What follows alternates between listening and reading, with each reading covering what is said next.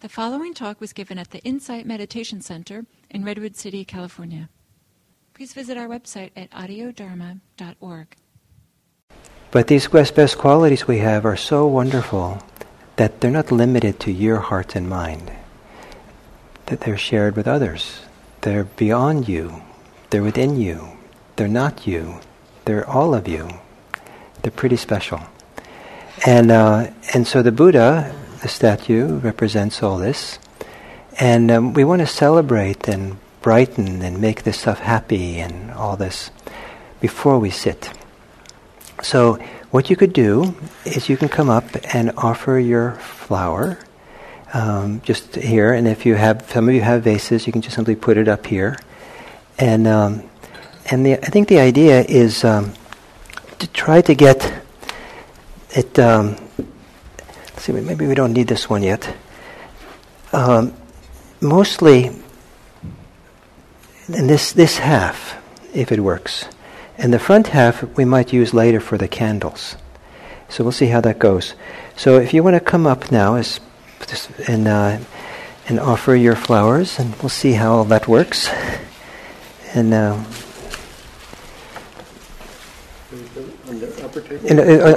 if you have it down below there, perfect.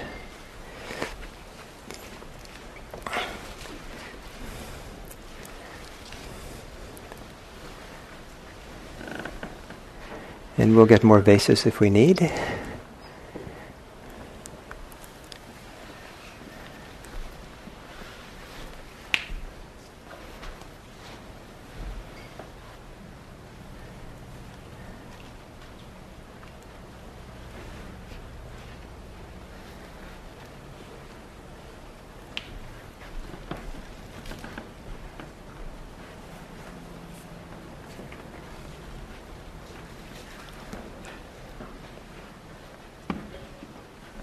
So it's nicely fragrant up here now. So not only do we offer lots of color to the Buddha, but also wonderful fragrance. And then we also want to offer the light of our mind. And there's just before the Buddha died, he said, make yourself a refuge. Make yourself and the word he used was dippa. And the word dippa, it has two meanings. And it can mean island, or it can mean light. So some people will translate it, make yourself an island in the midst of the dangers of the world, I guess, or make yourself a light. And so the connection between refuge and light.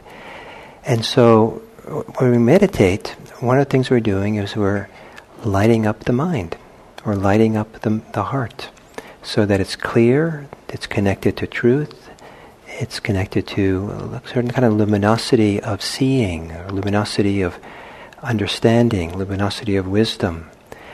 So we're going to light up the mind first, so we can do the ceremony. And then when some point during the sitting, the candle that's up there will have been lit.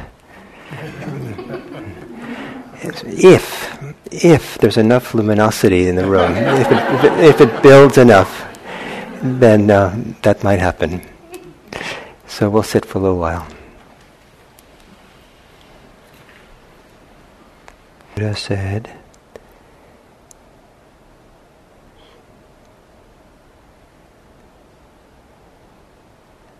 for each person to make a refuge of themselves, to make a light of themselves, to make an island of themselves. And the Buddha said, for people to make the Dharma their refuge, the Dharma their light, the Dharma as their island.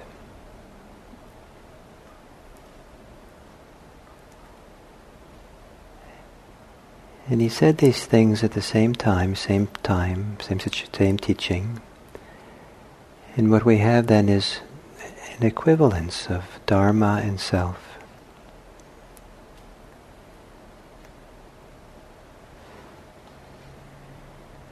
And it's a profound statement about the value of each individual person. That somewhere in oneself there's a refuge. And that self that you can refuge, that aspect of yourself that's a refuge, this maybe is the Dharma. They're not different. Dharma's not out there. And then he gave instructions at this teaching that the way to do this is to be aware, to be mindful, to be present here with our bodies, and our feelings, our mind. And mindfulness, awareness, is the light that we turn on. And that's how we discover the refuge.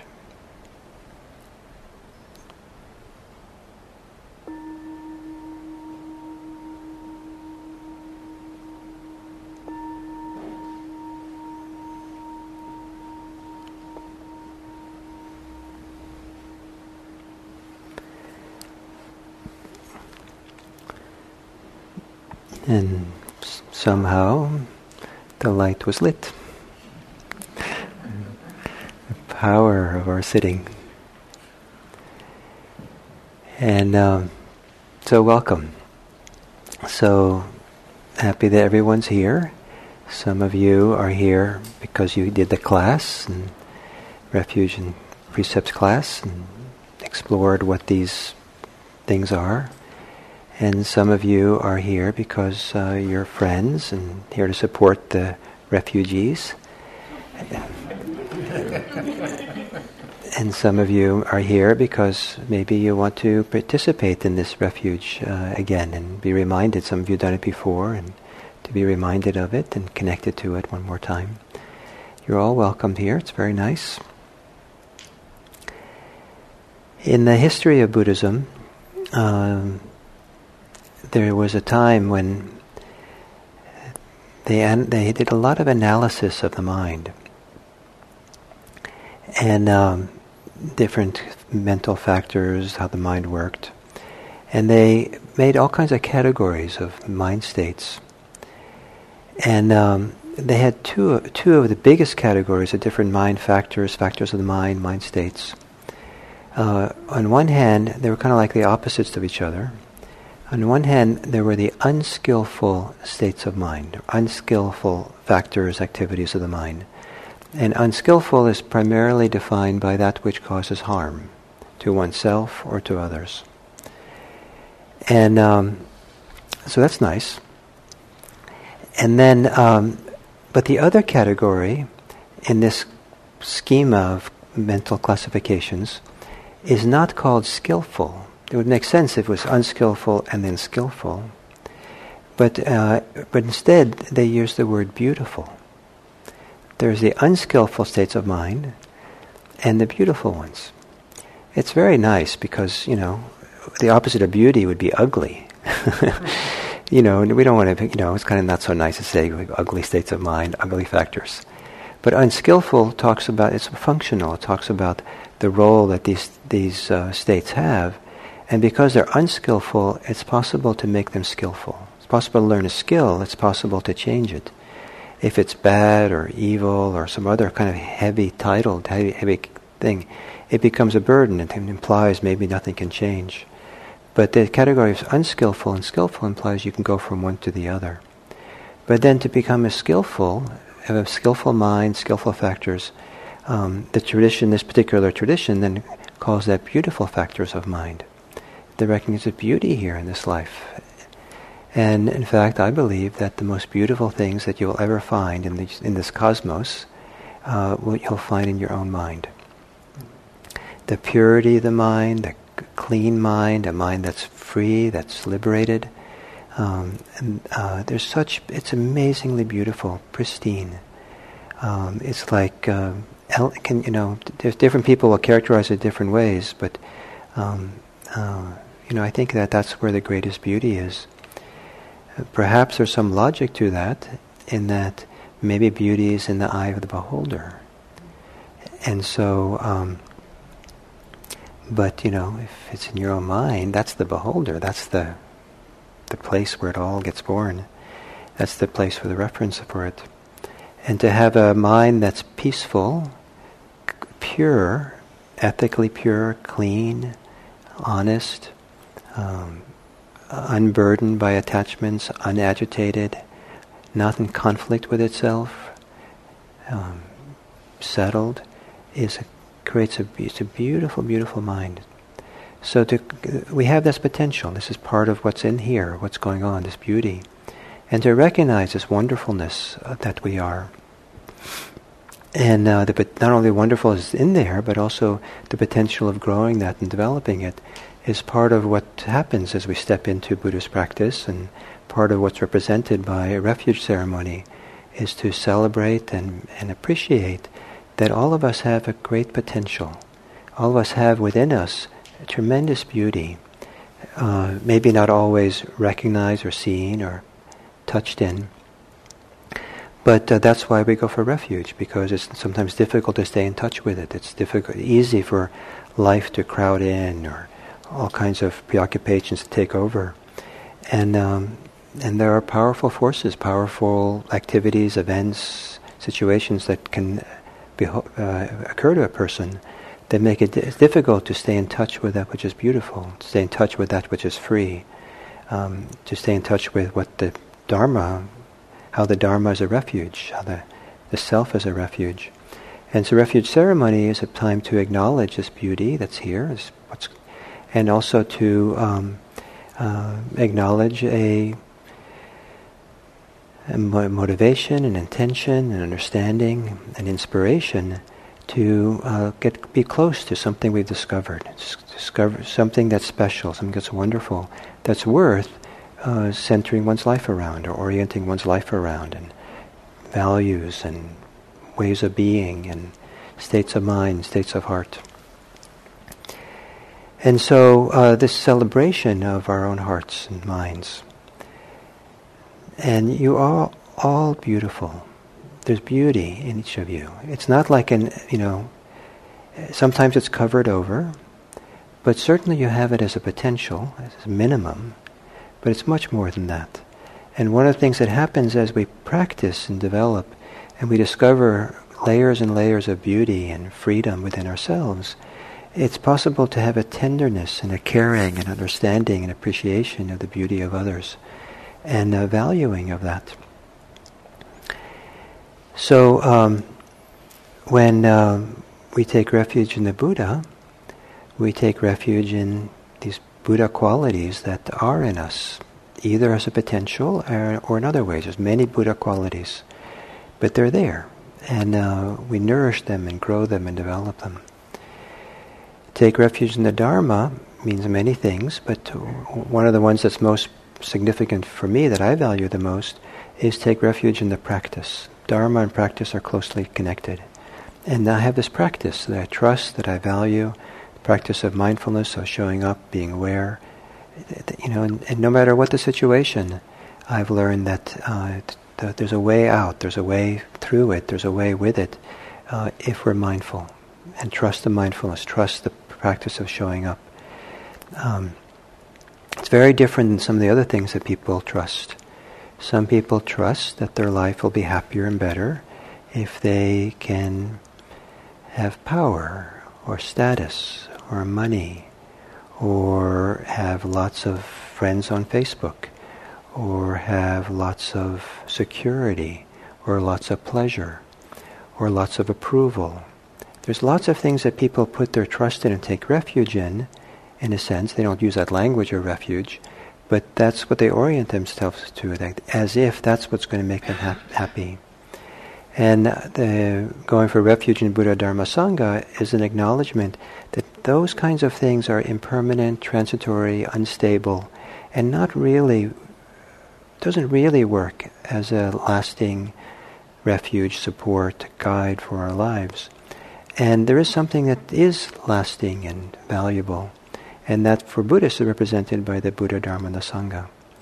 And so the practice puts us in touch with it. The Sangha, take refuge in the Sangha, can mean many things, but one of the things it means is to be a place where, take refuge in the Sangha can mean that we start seeing in other people that which is beautiful. So it isn't so much that we go to a place where the people are safe and we're refugees and we're safe around these people, they're good people and they'll inspire us, which is true, but that rather people become your Sangha when you see their beauty, when you see their potential of freedom, their goodness, even when they don't see it yet. Even if how they behave doesn't really indicate it. But it is possible to see through the behavior and what people say, and with it, and see the tenderness that's there, the softness, the struggles that the people have, the potential, the places of caring that do exist in people, the places that can find peace and beauty in that person as well. And to take refuge in the Sangha is to see that Sangha in people. It exists there. And a literal Sangha, like IMC, the hope is that we're mirrors for each other, for these best qualities within us. And that by being a mirror for each other, it grows. If we see it in others, it grows in ourselves. If others see it in us, it grows in us as well. So, beauty is a quality of who we are. And please, don't let anybody ever tell you that you're not beautiful. Don't let any society, a group of people say that you're not beautiful. Don't let your own mind trick you into believing you're not beautiful. You are beautiful. There's beauty here. And how you want to characterize that beauty, or how you see it, you can see it in many, many different ways. It's like the word beauty is an overarching term for things like compassion, kindness, love, generosity, inner goodness, truthfulness, peace. Beautiful, many, many, many, go on and on. So here we are, and for the guests, what I've said here in the class we did for preparing for this is that this ceremony is meant to be an acknowledgement of something that the people here know for themselves already. That there's something about the Buddha, Dharma, and the Sangha that represents or mirrors something they've discovered of value. And it might be different for each one exactly what it is. And we're not trying to define what it means to go for refuge, but rather to strengthen and develop and mirror something that's bubbling up or growing or been recognized or seen in each of you. And so your beauty and your potential for practice, your potential for being grounded and committed to values that are for your betterment and maybe for the betterment of our society as well. So we go for refuge, we go for truth, we go for peace, we go for compassion, we go for living in this world of people and beings in a way that represents the light of the Buddha, light of mindfulness, light of freedom, light of peace that shines from this inner places of beauty. And since it's very difficult to stay in touch with it in busy life, active life, dangerous lives that we live, here we are to strengthen that light, to celebrate that light, to be reminded of that light that we have. So to really be able to do this well and remember, so it's more memorable, we have to have more light. And so if what I'd like to ask you to do is, we'll do this in silence, is if you can come up here, maybe two at a time, you can go on either side of the altar here, and either side, and take one of your candles. You can leave one candle there. Just bring one candle up, and light the candle, and then if there's space, the shorter candles can go here on that little tabletop, and the longer candles can go down here. And hopefully you brought some candle holder that can hold the candle you brought. Did someone not bring us a candle holder for one of the candles you need? Because we have extra here if you need something. You all brought something to put it in? Okay. So,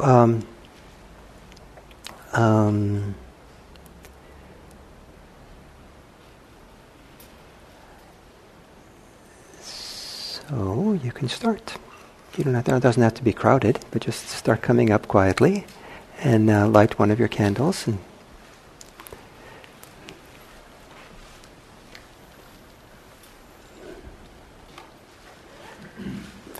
And while you're doing that, I'll tell you that the orange kind of brown cloth that's here on the kind of this platform is the robes I wore when I was a monk in Burma. And it's a little bit, traditionally maybe a little bit sacrilegious to do that. But I thought it's actually the opposite. It's kind of bringing into the room here the whole long lineage of the Dharma that the robes represent, practitioners down through the ages.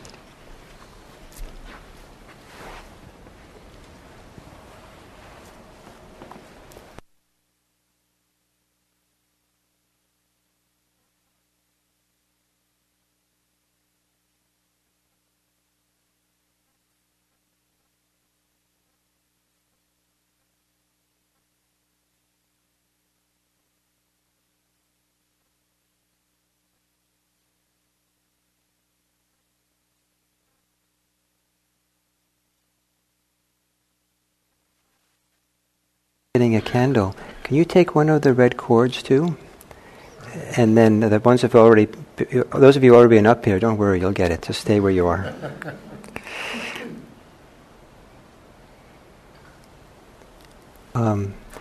We're going to do this refuge ceremony, and these are refuge cords.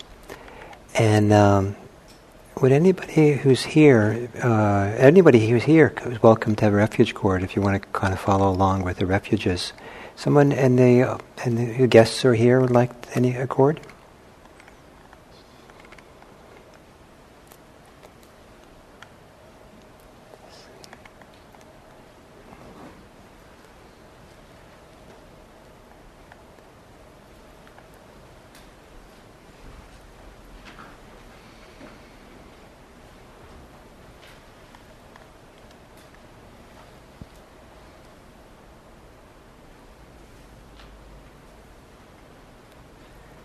So these cords are said to come from a thread from the Buddha's robe. If that's kind of what they're supposed to represent.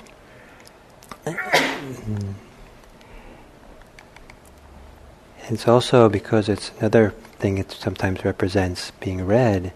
It's the bloodline of the warm-hearted people who down through the ages have passed the practice and awakening down from one generation to the other. Sometimes it's said from warm hand to warm hand. So it's been going on for 2,500 years, this warm hand transmission or passing it on. And that's what we're doing here today. There's a kind of a transmission, kind of a passing on of a kind of the part of Buddhism, part of practice, part of your goodness, the light in you. And now we have lots of light here. And once upon a time, there was a monastery with a group of monastics. And they'd been practicing for a long time. And they were getting kind of tired of practice. It's kind of like, here we go, the same routine. We have to get up at 4 o'clock in the morning every morning. And here we do it again. And they were getting kind of like dragging.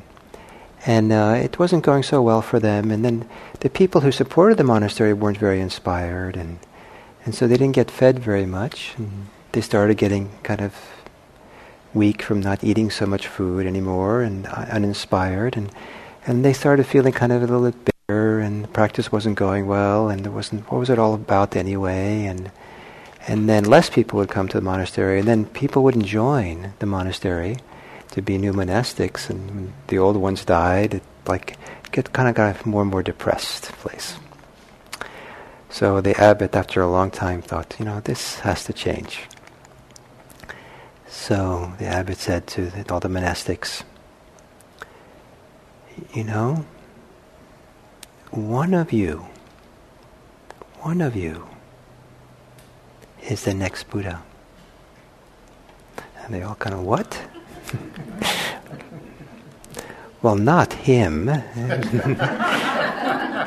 or not her, not the cook, but maybe it's the gardener, or maybe it's the, And they kind of started looking, kind of like, oh, look, maybe. And they started looking, maybe. And they started looking upon each other, and they studied each other. And said, maybe. Well, that person is always there to help when help is needed. Or that person's impeccably honest. Or that person is so kind. That person is always peaceful, never agitated. That person seems to have infinite compassion. Maybe, is that the Buddha?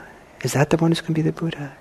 And they started looking upon each other, and seeing these beautiful qualities. And as they did that, they all started kind of getting lighter and more happy. And then the townspeople started noticing. And the townspeople started coming and bringing support for them and good food, and they started getting well fed again. And then the youth of the village or town thought, oh, wow, that's a special place. They're all sparkling, and they're all like, there's light in the eyes of everyone there. And so the monastery started thriving again. The light. You have a light. Where do you cast your light? How do you use that wonderful light of awareness and attention that you have?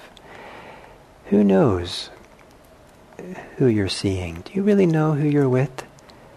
Perhaps that person's the next Buddha. Perhaps that person has beautiful qualities that you have overlooked.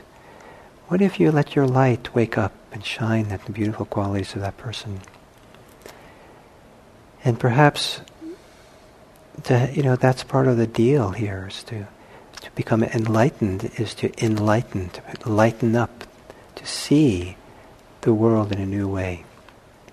And in doing that, to see yourself in a new way, to see that yourself as a beautiful, valuable, meaningful person. And perhaps this whole thing of enlightenment is not a personal affair, but it comes when we light up and be able to see the beauty that's here. Tremendous beauty. So refuge. To take refuge in the Buddha, Dharma, and the Sangha is to do, in a conventional sense, is to take refuge in the historical person of the Buddha, teachings and practices, and the community of people who do the practice. In the inner meaning, it means to take refuge in those qualities that exist in you, that those things represent. And here we are to do this. And part of this is to take refuge in the precepts, to take refuge in living a life of harmlessness, to take refuge in a way of living where not only do we become safe for other people, but we become safe for ourselves. And that's one of the primary kind of definitions of mature Buddhist practice is that we become safe for ourselves. It's very hard to have ultimate safety for the world, or to know that you're going to always be safe, practically in the world. All kinds of things can happen. But to really have faith and confidence that you can become a safe person for yourself, that you're not going to do anything mean to yourself, you're not going to be anything critical, or you're not going to form any attachments or clinging that are going to hurt. You can hurt yourself with how your mind operates. To have the inner safety. So the inner refuge is those qualities that allow you to become a safe person for self and others.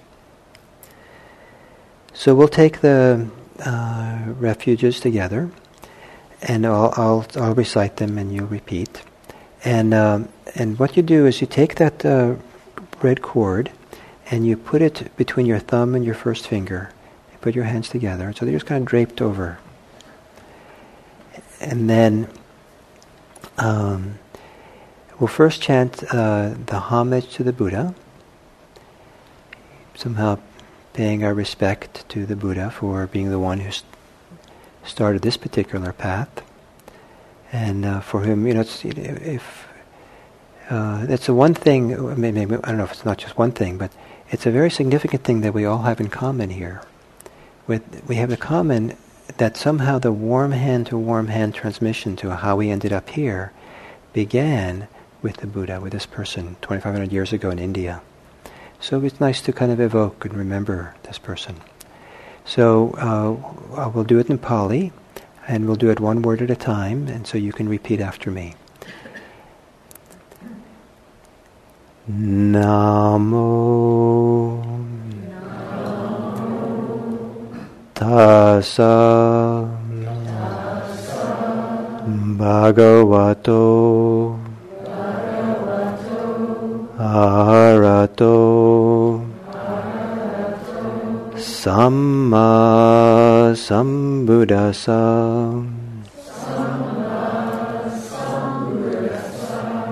Namo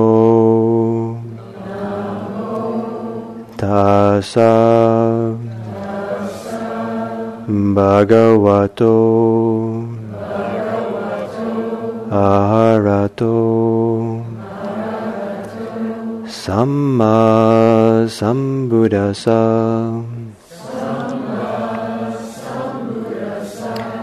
Namo Tassa Bhagavato Arahato Samma Sambuddhassa.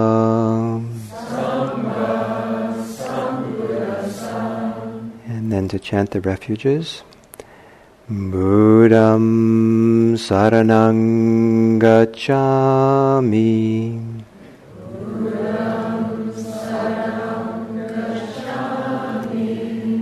Dhammam saranang gacchami.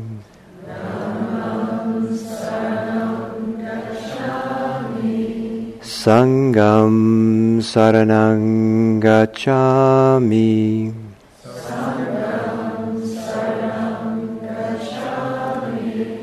Dutiyampi Buddham saranang gacchami.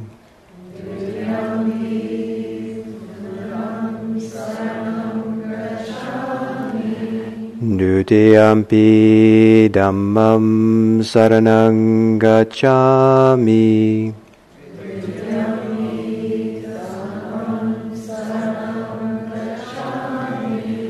Dutiyampi Sangham saranang gacchami.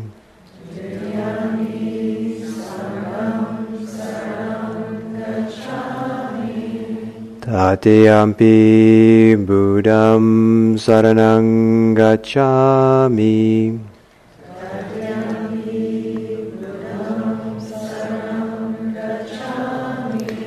Tatiyampi Dhammam saranang gacchami.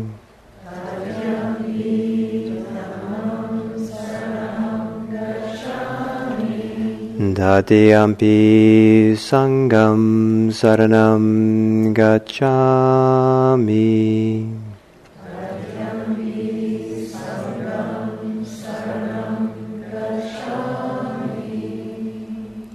So now, to represent the intention that you have around refuge, kind of in the middle of that cord, you tie a simple knot.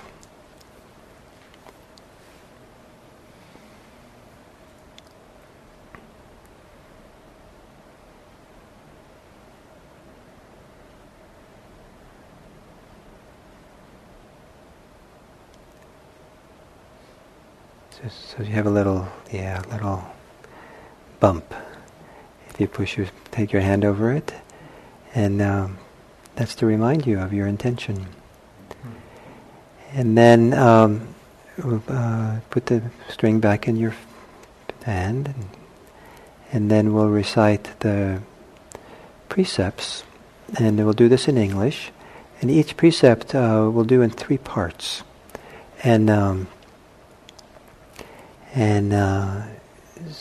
So you repeat after me. For the sake of our collective well-being.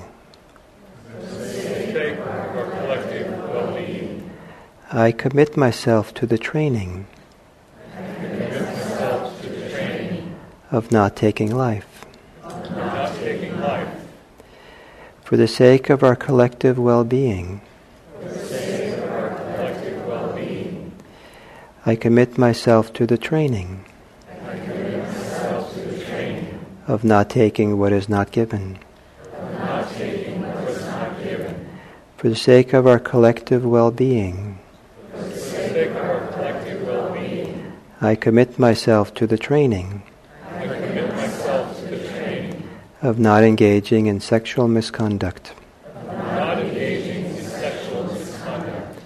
For the sake of our collective well-being, I commit myself to the training of not speaking falsely. For the sake of our collective well-being, I commit myself to the training of not intoxicating my mind. Thank you. So now you do a second knot to the side of the little bit away, an inch or so away from the first one, so that you have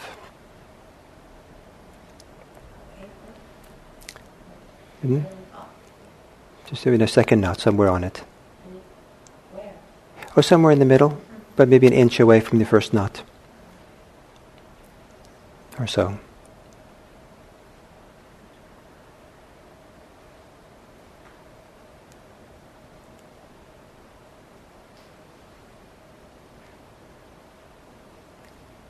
Great. So, have some of you tied them together in a circle? Is that what you did? No. Okay, good. Okay, so now what you can do is turn to someone next to you, and you can help them tie it on either on their wrist. Some people put it around their necks,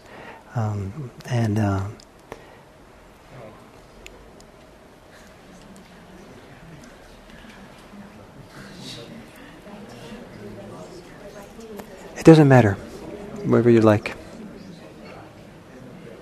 Someone, Angie, you and Ganesh can do it.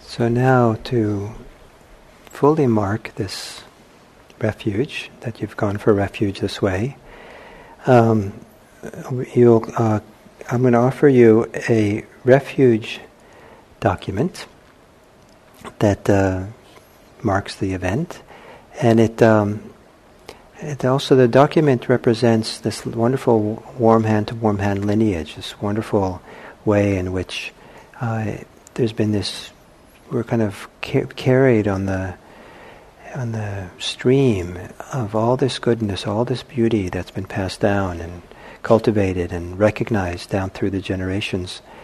And it's innumerable people, but on this document it's there's my name, and then the names of Buddhist teachers from the past and from the present who've been important teachers for me. That represents the whole lineage, so it's kind of coming through me here. And then in the middle of the document, in the middle of a Bodhi leaf, is your name that connects you to all this, not just those people, but in all directions down through the ages to these people who brought this here.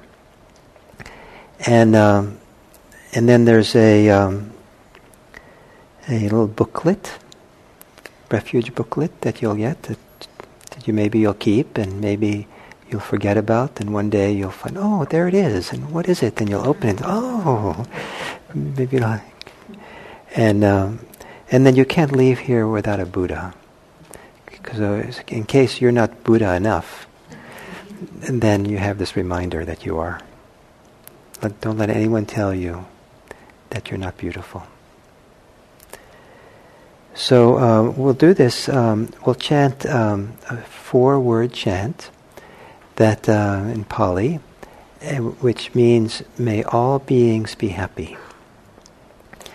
And I think that the spirit of compassion and care that comes out of a liberated heart is represented in these words: that may all beings be happy.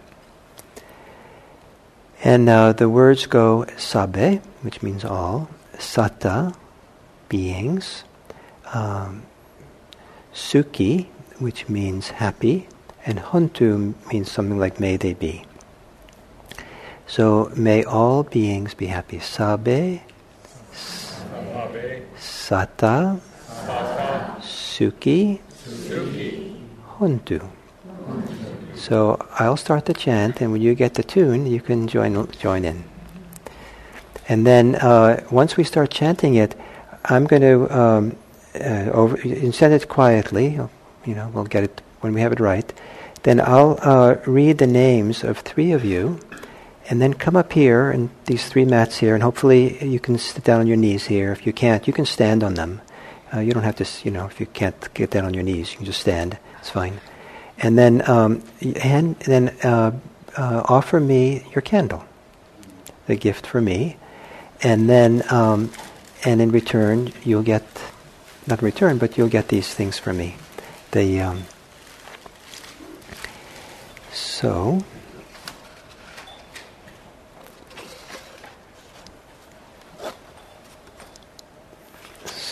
Angie and Beatrice and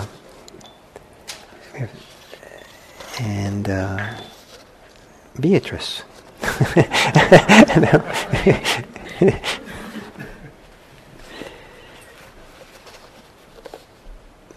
So we bow to each other.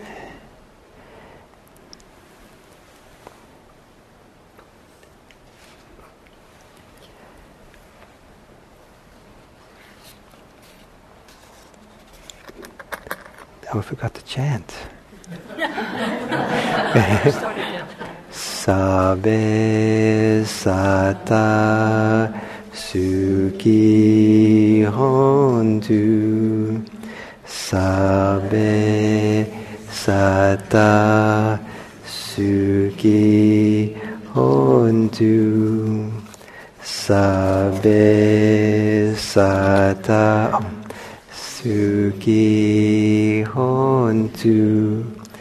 Sabe sata suki hontu. Sabe sata suki hontu. Sabe sata suki hontu. Sabe sata suki. Ganesh and Julie and Kumi.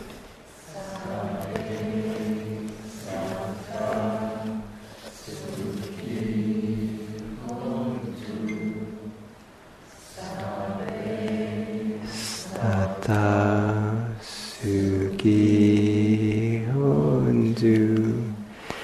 Sabe sata suki hontu. Sabe sata suki hontu. Sabe sata suki hontu. Sabe sata suki hontu.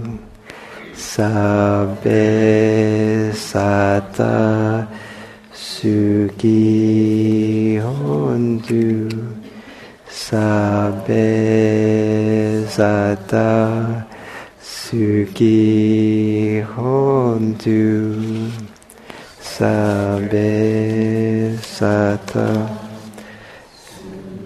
Elizabeth, Leslie, and Florian.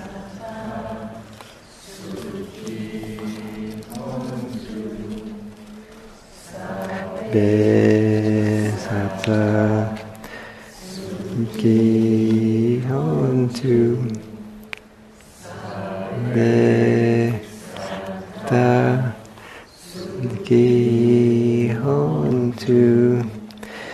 Sabe sata suki hontu.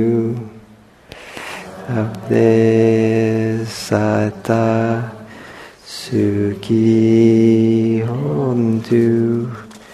Sabe sata suki hontu. Sabe sata suki hontu. Sabe sata suki hontu.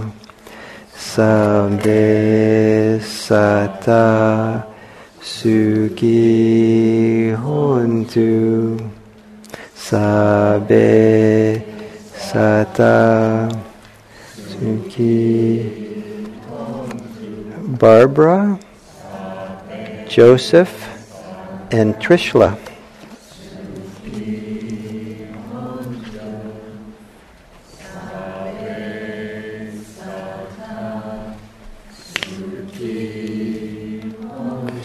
You have to come with a candle.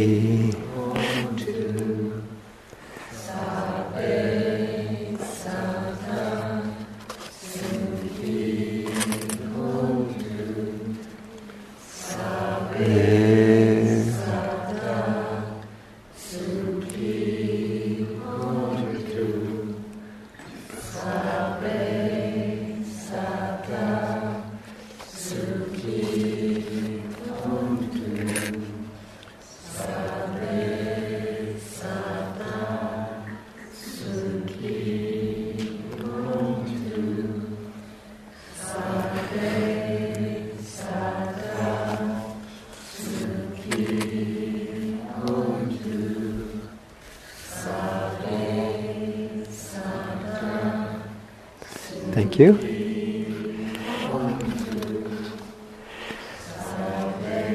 Lilu and Brian and Sam.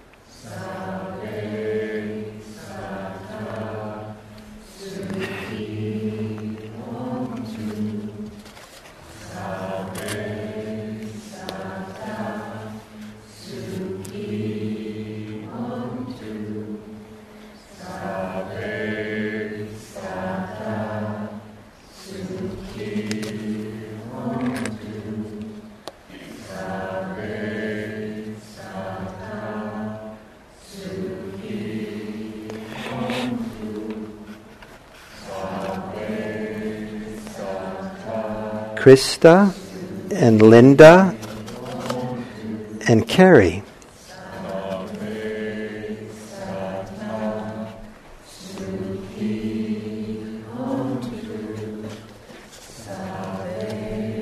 Krista?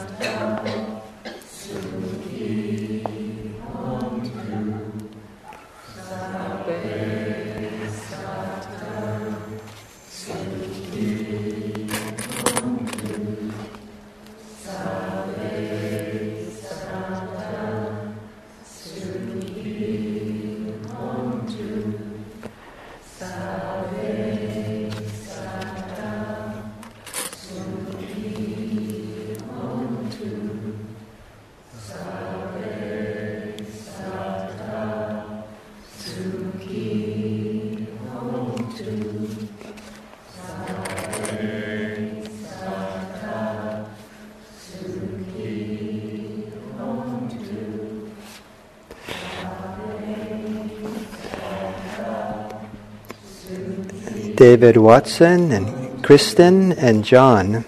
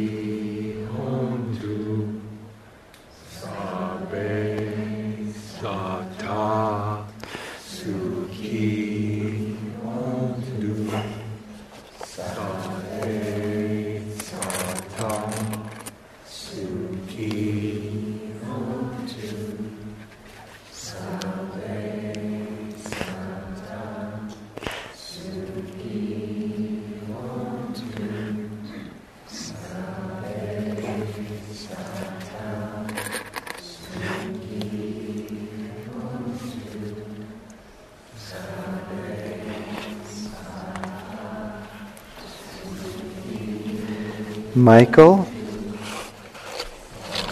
and Ashley and the other David. Second David D. Oh, that's right. So, and Yolana.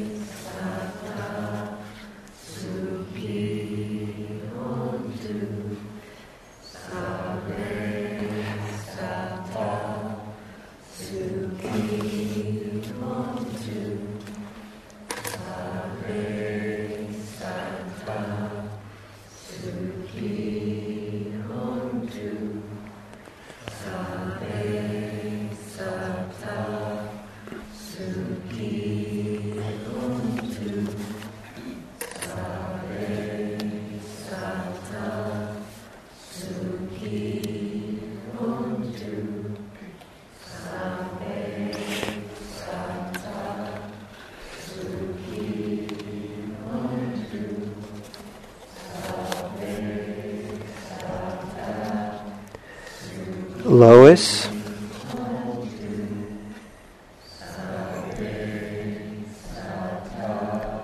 Aaron, I can't quite read.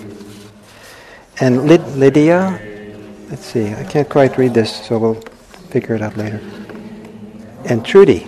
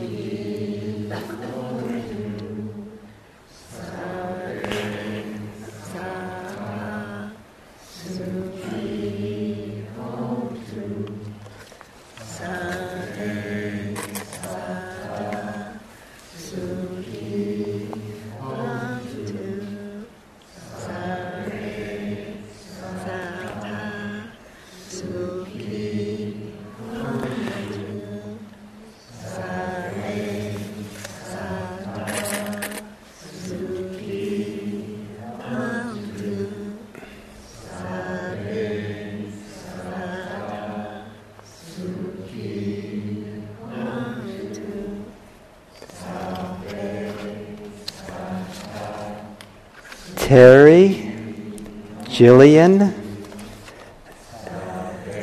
and Fiona.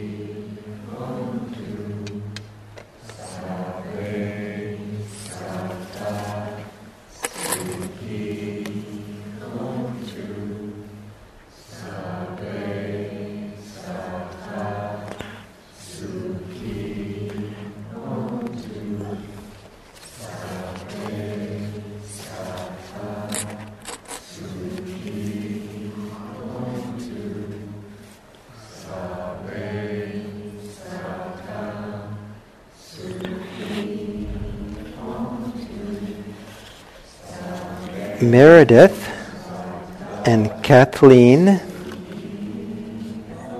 and Serban. Serban here? Serban and Meredith? Let's see. Who else? Is someone expecting one that I couldn't read their name? Is everyone who was supposed to expecting one? Okay.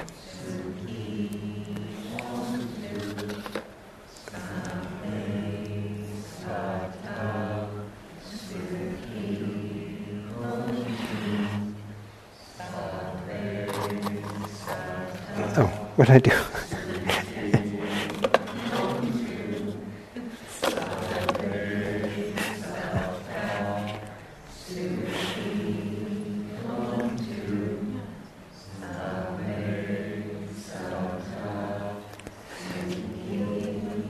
Yes, Anne. Oh, maybe that's yours. Oh, that's what it is. Yes. And what? Christina. And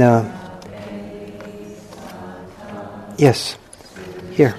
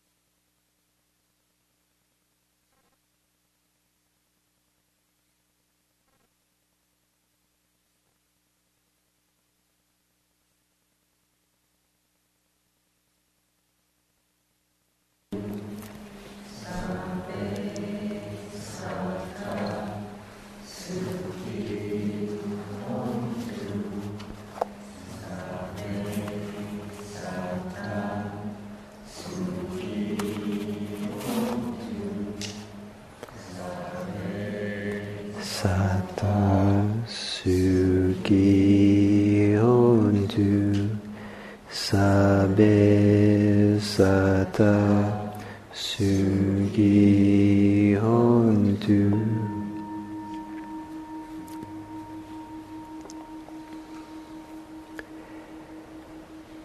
So, to go for refuge is a mutual benefit process. That the engagement in the Dharma, engagement of a path of truth and peace and compassion, is not just done for oneself, it will be done for others, whether you want it or not. And you can't do it alone. Without the support of others, the Buddhas and teachers down through the ages, the practitioners, your Sangha, the people you run into. As you benefit, you'll benefit them. As they benefit from your efforts, you will benefit. The whole refuge thing is a wonderful mutual benefit thing. And if you wonder, if you can see, that person has the potential to be the Buddha. Maybe that's the next Buddha. If you do that really well, maybe you'll get to be the next Buddha. Or maybe it's better. Maybe we end up living in a world where we care for each other, where we're safe for each other, and we bring out the best qualities in each other. And that's probably the best. So may the refuge that we've done today, may it be for the happiness, the welfare, the peace, the security, and of everyone, all beings everywhere. May all beings be liberated and freed from their oppression. May all beings everywhere be limited, be freed from all the ways in which they're limited and held down and suffering. May we all experience suffering together so that we can be free of suffering. May we share this life together for the welfare and happiness of each and every one of us. May all of us be happy.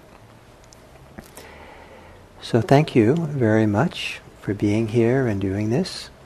And we now have a little reception, and so we can spend some time together just chatting and saying hello and sharing this moment a little bit with